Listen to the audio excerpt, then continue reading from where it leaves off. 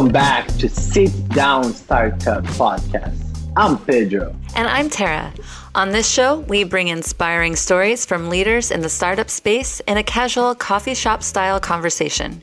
You'll hear how founders, makers, and investors are building the new generation of disruptive startups. No matter where in the world you are, on this show, you learn how the most innovative companies are growing their business, putting their customer first, and how leaders are solving the vast majority of challenges that a startup face in the early days. In today's episode, we have Brandon D. Anderson, founder and CEO at Raheem.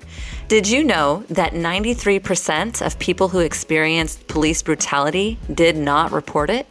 Raheem addresses this problem by providing a service and solution that independently reports police misconduct in the United States. I'm curious to learn how Raheem is leveraging AI to bring more justice to our society.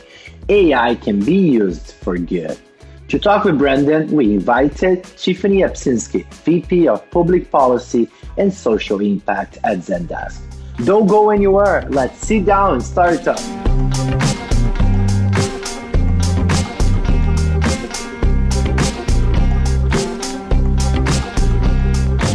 All right, Brandon, we can get started. And so the way we like to open up all of our podcasts is to ask you, what is your favorite coffee shop drink? Ooh, my favorite coffee shop drink has probably, I don't drink coffee a lot, but I do love a mean hot chocolate. So that it's probably between that and like a caramel macchiato, something that's sweet, and I don't like tasting the coffee. It's a really strange thing. Yeah. That sounds like the right way to drink coffee. I think I'm on the same page as you as far as that goes. Yeah. Thank you for being on the podcast. We're really excited to have you here. We're honored to have you here. I'm just so excited for our listeners to learn more about Raheem. And so with that, can you share with us more about Raheem and the problem you are solving? Yeah. First of all, I'm really happy to be here. Thanks for having me. I fell in love for the first time when I was 15 years old to this tall, skinny, big-headed black boy I first met in third grade. And falling in love with him was like falling asleep in class. You know, it's not something I meant to do. It's just something that happened. And we went through just about everything together. We got through high school together. We lived homeless together. And some years went by, and we were still together. 6-7 years later. And I was in the Army at the time, and he was a painter still in Oklahoma. And in 2006, he asked me to marry him. And it was the happiest day of my life. I still remember what he looked like, what he wore. And I still wear the necklace he gave me every day. I've never taken it off. And it was at that time that I felt like the rest of my life was set. I was going to be with a man I met in third grade for the rest of my life. On the corner of 36th and Coltrane in an abandoned house next to a used car dealership. That's where I fell in love, and that's where I thought I was going to spend the rest of my life, with him. And in 2007, he was killed by police. And he was killed by police during a routine traffic stop. He was driving home from work. And getting the call about that night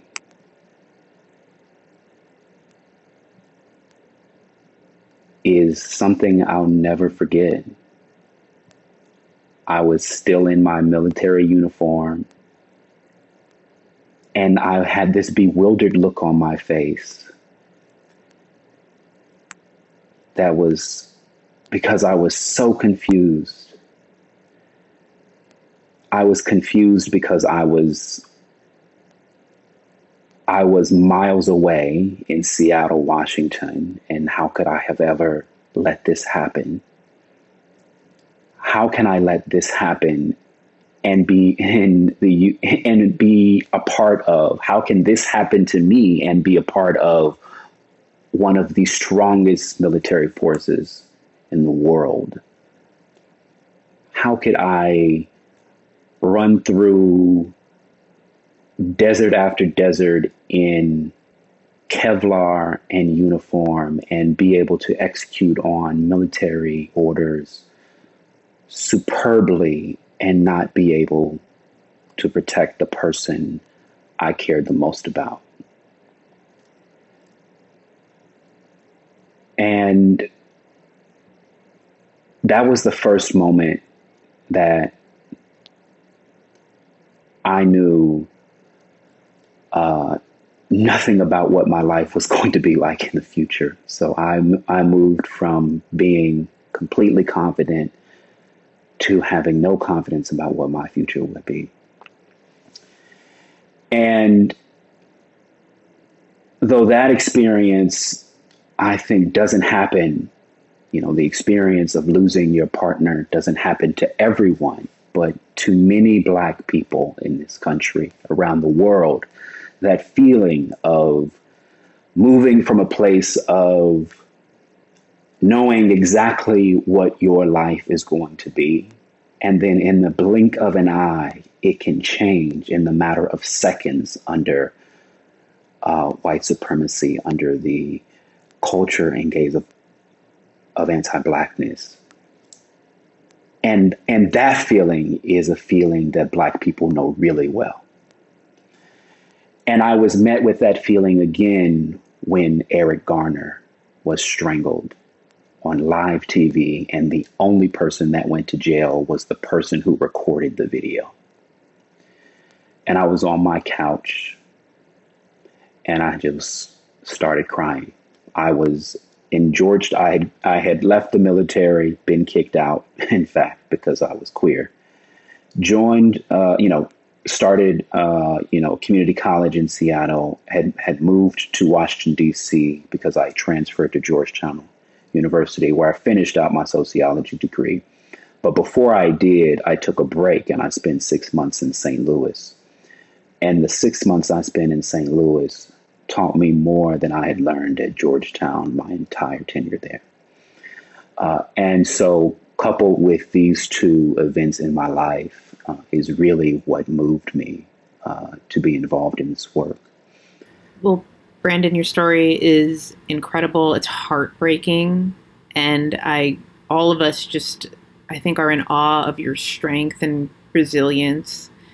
It's almost unimaginable that someone who would experience so much pain and all of that fear of being Black in the United States, of really being Black in the world, is there at the surface, at the forefront of your mind. And here it is, like, tangible for you. Yet you found a way to take that experience and funnel it into creating what really an organization, Raheem, which is solving a very critical and life-saving problem for society. And so when did you realize that you were going to take the culmination of these experiences and dive into helping to solve for it? Yeah. Great question. I got a friend of mine told me about who the officer was. I had already known the name, but a friend of mine found out that officer That officer patrolled a different part of my neighborhood, but that neighborhood is where my cousins play now, right? So I have a big family, and so the officer is currently still employed as an officer, and now patrols a community where my cousins enjoy a playground. And when I learned about that, I started digging a little more. And it turns out that many people in my neighborhood knew about this police officer, knew him by name, in fact, knew that he had a history of being violent, particularly during traffic stops. And so we knew, the community I learned knew that this was not a police officer you ever wanted to be stopped by. And it turns out, I said, well, if the community knows about him, there must be some record of him being violent. We can use this in a lot of ways to see if we can move this police officer out of my cousin's neighborhood and to a different beat, particularly considering the history of our family with this officer. And turns out that no one had reported him, in fact. And this isn't uncommon, but the police station in Oklahoma said you have, in order to file a complaint against this police officer or any of our officers, you have to come in person during business hours within 90 days of the incident happening, which is unnecessarily difficult, intimidating, and wholly unrewarding.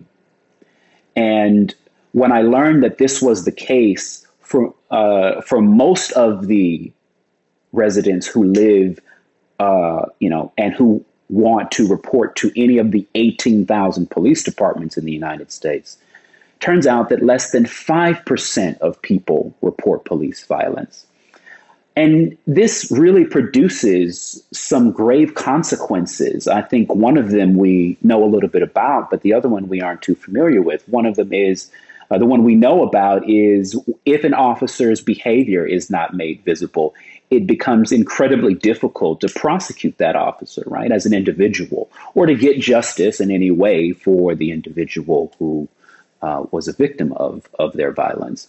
But the other problem or consequence of having a low reporting percentage or turnout, it is that policies are made based on that complaint data. So let's take, for example, Eric Garner being strangled in the chokehold that the officer used. That was not a hold around the neck that was illegal. In fact, it was legal. And what ended up happening is that policies, had that policy been that it was illegal, the officer would have been prosecuted. So what ends up happening is that city governments will take experiences that are being had by their residents, see whether the officer is behaving within the guidelines of the policy, and if they are, and that policy still produces harm within the community, then they will shift that policy in favor of a harm reduction. But what ends up happening normally is that if you have less than 5% of people who are reporting police, you do not have the lived experiences of most of everybody in your city. And so those policies tend to be dangerously short-sighted and only consider a fraction of the real experiences. And I'll close by saying, by sort of naming what those experiences are. The 5% of people who actually end up going in, end up being two types of people. They are the people who have had egregious cases happen to them. So they are all right with going through the unnecessarily difficult or intimidating process of filing a complaint because they've gone through the worst, right? And then, there are and the research proves that white, straight, cisgendered men are the people who can take off work during business hours within 90 days and have the confidence to walk into a police station to file a complaint. So it's fine. So what ends up happening is that policies are shaped only with the mindset or the experience of these two groups of people, which mean that 95%, everything in between, those policies are dangerously short-sighted and not reflective of the lived experiences of most people in their local community. Absolutely. And yeah, I absolutely can see we all see the detriment of having something as critical as reporting police brutality primarily reported through the lens of privilege. How does Raheem help change reporting on police brutality? Yeah, great question. Well, I founded Raheem in memory of my partner as the independent service for reporting police in the United States. We build tools that help communities report police easier and safer and allow them to leverage the open complaint data to advance policies that shrink the role of police and invest in alternatives that respond to conflict with care. And so some examples of that, when a person, in terms of a couple of examples of our tool, one tool that we have right now is fairly basic, and we've launched it about a year and a half ago. 2019, we built Raheem.org. It's a platform. You go to our website and you can report a police officer. We ask you 3 types of information, sort of what's the basis of what happened, who was the officer, and then if you want to tell us who, give us some demographic data about you, which is optional, but it helps us understand how police treat people like you. And then when you report to us and you report police violence to us, we get you justice and healing. And so that looks like we connect you to a free lawyer. We help you file a formal complaint against the police officer anywhere in the United States. And then we unite you with the local advocacy organization. And our goal is to move you from being a victim of police violence to an advocate for abolition. The second bigger part here, remember, we had that policy issue at the beginning, right? That was still some dangerously short-sighted legislation around public safety and policing together. Well, we then engage and build partnership and coalition with community organizations across the country to leverage the open data, though the open data being the thousands of reports now from more than 200 cities across the country. And we teach them to leverage that data to advance policies in their favor that are reflective of the experiences of the people who reported to Raheem in that area, and that, again, shrink the role of police and expand alternatives to responding to conflict with care. Now, what does that mean is a question that might come up. So let me just answer. What does it mean to advance alternatives that respond to conflict with care? Well, one example is we conducted a 3-month study with the Oakland Police Commission, which is a government body appointed. The people who are appointed on it are only civilians with no ties to the police, but they have the power to hire and fire the police chief, change existing or write new policy about the police department, and then, in some rare occasions, discipline police officers. They contracted us for 3 months to conduct a 3-month study about the experiences that Oakland residents were having, and then what changes, if any, they'd like to see to the use of force policy. We produced just last month the final report. You can see it on our website at Raheem.org. But what we found is these 10 policy recommendations include things like don't send armed police officers to conflicts that don't involve any sort of violence. If there is a person who is only threatening to hurt themselves, use of force is unnecessary. And we're also going to ask them, a final example, is to build a mobile rapid response team that would respond to people who are mentally unwell instead of the police. 1 in 10 calls to police are about being mentally unwell. And police have proven time and time again that they are not equipped to solve that conflict.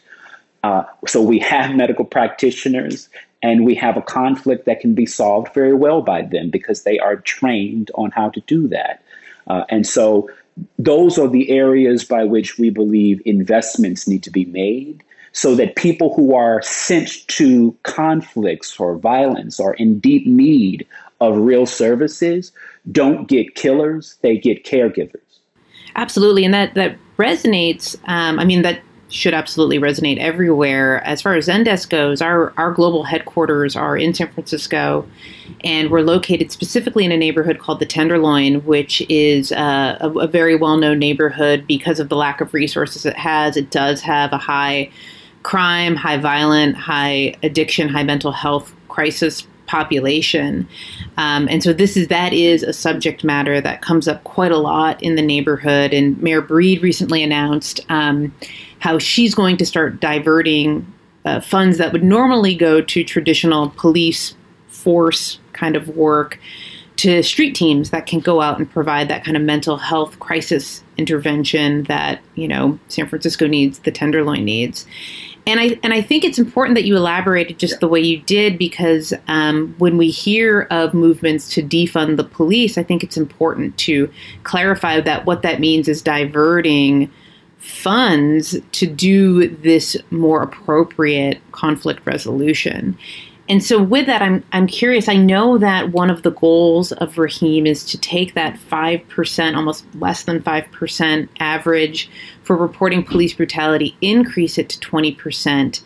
Can you scope out even a little further when you have that sort of level of reporting that can happen? What's a landscape like that look for a community or a city or a state? Oh, yeah.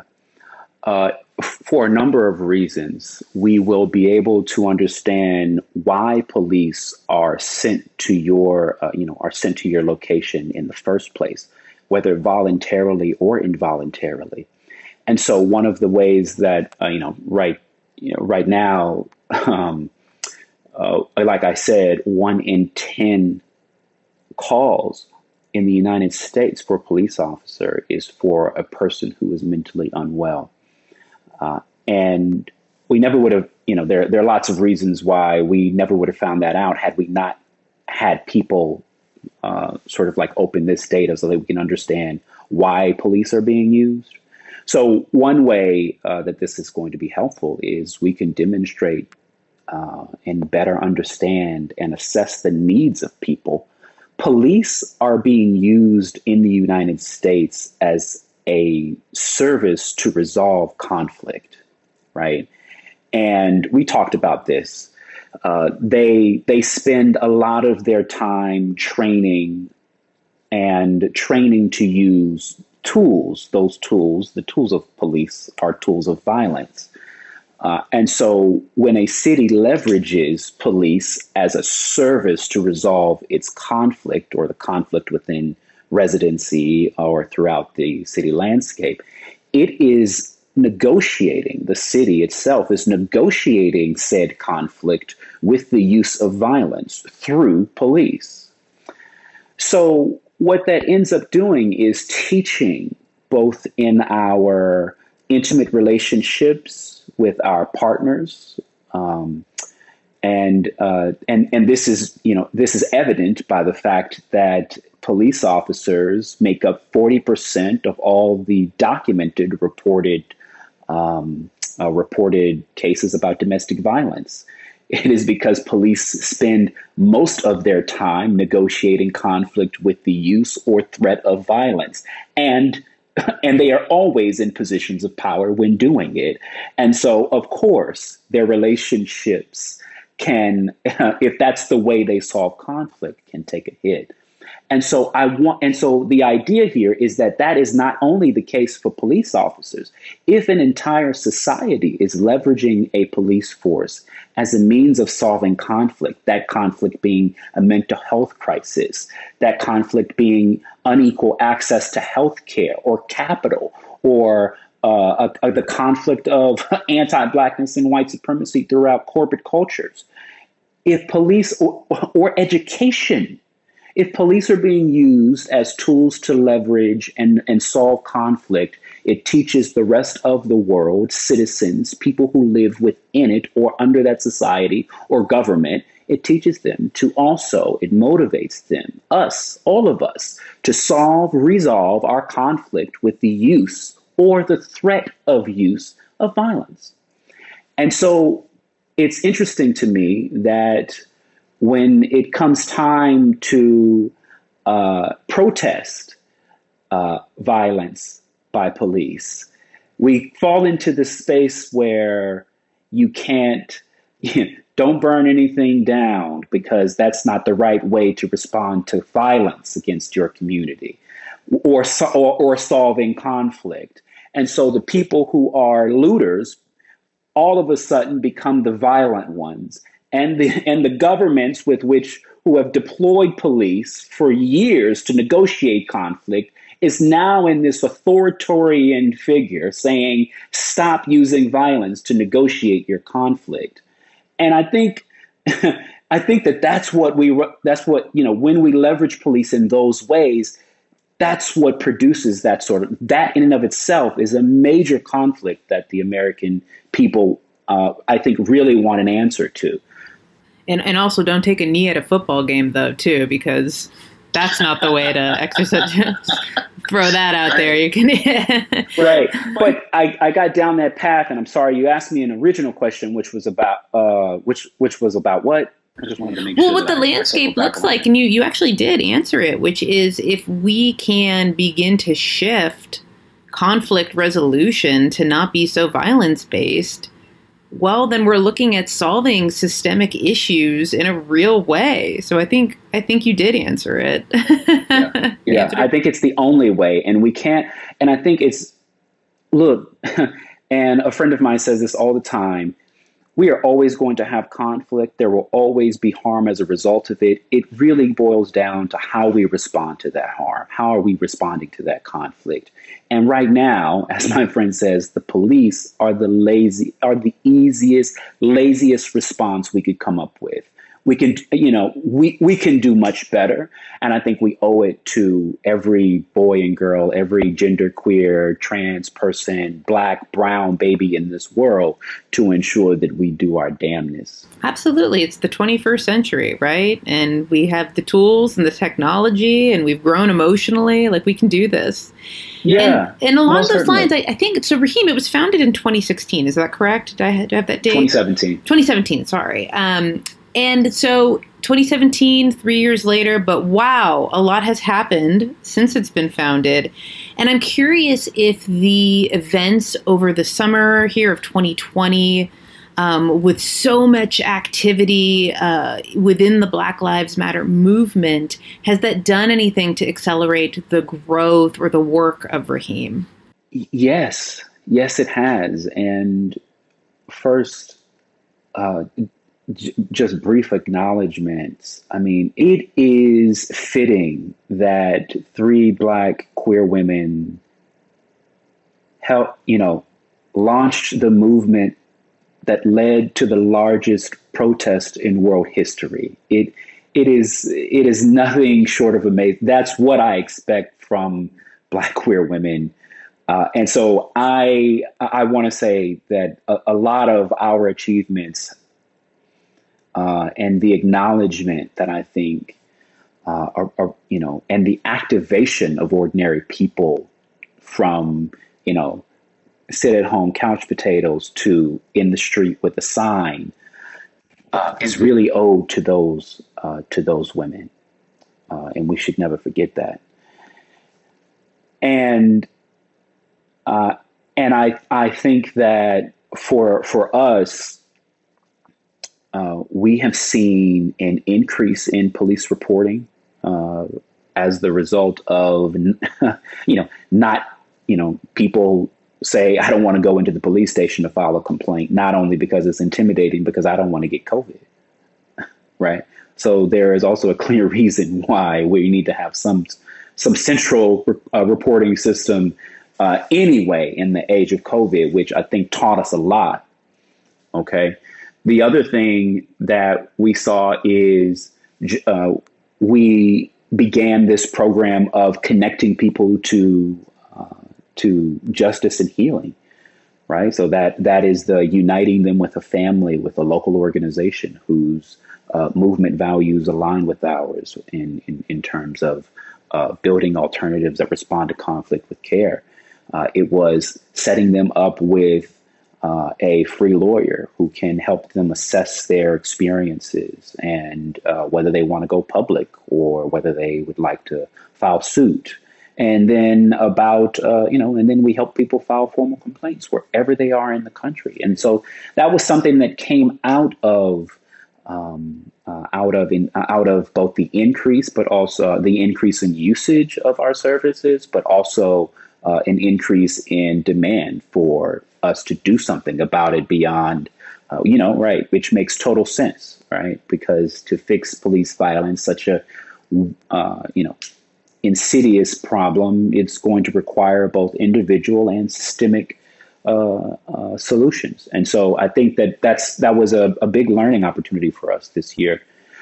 And then something that we are really excited about is that we recently launched Raheem as a chatbot that can be downloaded and embedded on your website within a matter of minutes. It takes no technical knowledge. It is just a few lines of code. We walk you through it, and it takes about 3 to 5 minutes to put it on your site. And it then transforms any website, any normal, ordinary website, into a website that can report police wherever you are.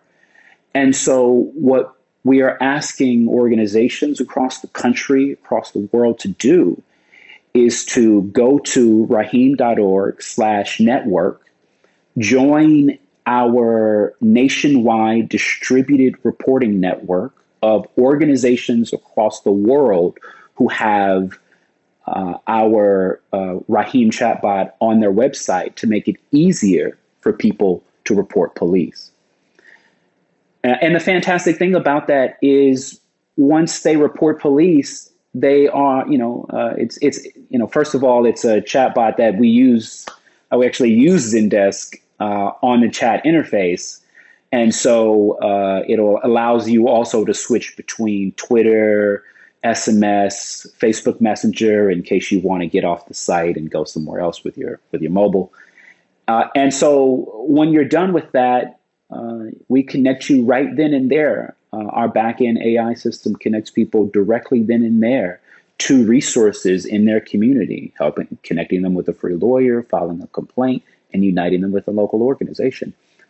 And that couldn't have been possible without Zendesk. So I also wanted to say thank you for the support that you all have given us over the last few months in helping us build it.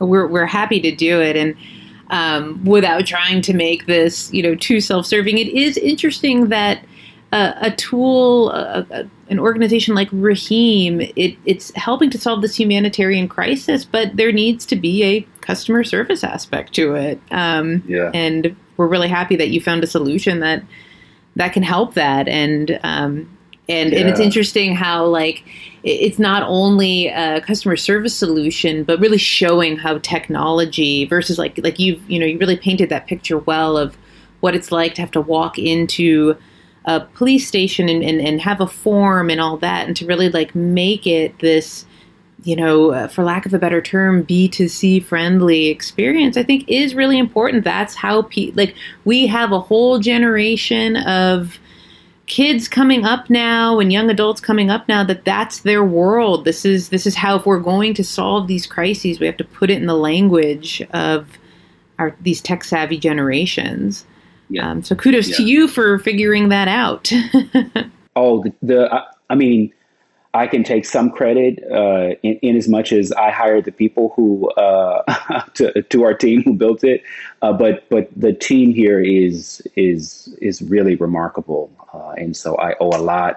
All of that is owed to them. I just have a couple more questions for you. One is I do want to talk a little bit about this interesting intersection of technology and the nature of the work that Raheem is doing. And what's an interesting paradox is there's a lot of mistrust around data collection. There is a lot of mistrust around reporting. So how are you solving for that? How are you navigating that conundrum of wanting people to report sensitive information? And often it's a demographic that has had to be mistrustful of sharing that kind of sensitive information. Mistrust is warranted. And so, yes, how are you solving for that? That is an ongoing problem that is the consequence of decades of unrelenting state-sanctioned violence against Black people, levied particularly and especially against Black people, that has created a collective sense of fear in a sense of fear in the collective Black psyche, and that will forever. Because that is a consequence of the nature of policing, of the nature of anti-Blackness, of the nature of the particular environment that Black people find themselves when they are birthed into this world. That will always be a challenge for us as an organization in terms of building trust. And so the way that we have done that have been very clear about what our values are and the sort of world we want to see. And I think that when we get to that question, right, because in the movement, there's a lot of these questions and most people don't ask them straight up. And the real question is like, hey, are your politics straight? Like, can we vibe? And really, most of the conversations I'm having with people are you a reformist or are you an abolitionist? And so in my conversation, that's really what people want to know. So I say the first thing that we've been able to do is really, we are abolitionists. We do believe in building a world that does not have any police and that does not have any prisons and responds to conflict and harm with alternatives that respond to that conflict with care. Now, and so that's first and foremost, that we can't lead with technology, so to speak, right? So if we had led our every meeting with "look how good our technology is," that wouldn't have worked. So I think we start from a very basic intention level, right? Really intention setting. This is who we are. This is the sort of world we want to build. Do you see yourself with us? And then we do that, and that's the nature of our coalition building across the country. Right. So when individual Black people and people all over the country report to Raheem, they are reporting to us, and then we are connecting them with organizations through our coalition building that we believe in, that believe in us, and that will take that person in and support them in whatever needs they have, and really embrace them as part of an organization. And what we end up doing toward the end of that, the reason that and I'm going to get around to the essential question here is, how do you build trust in a system that is untrustworthy?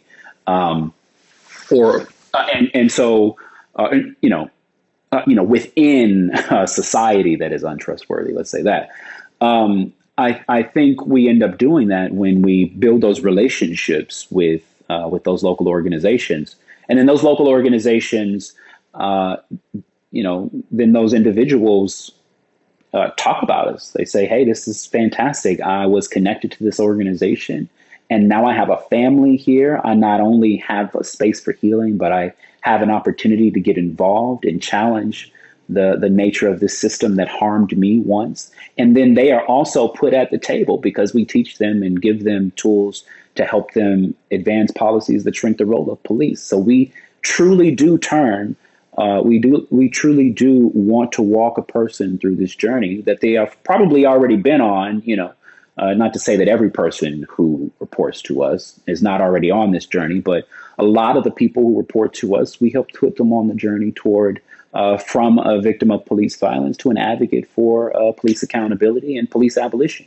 Yeah, what a holistic experience. Kudos to you.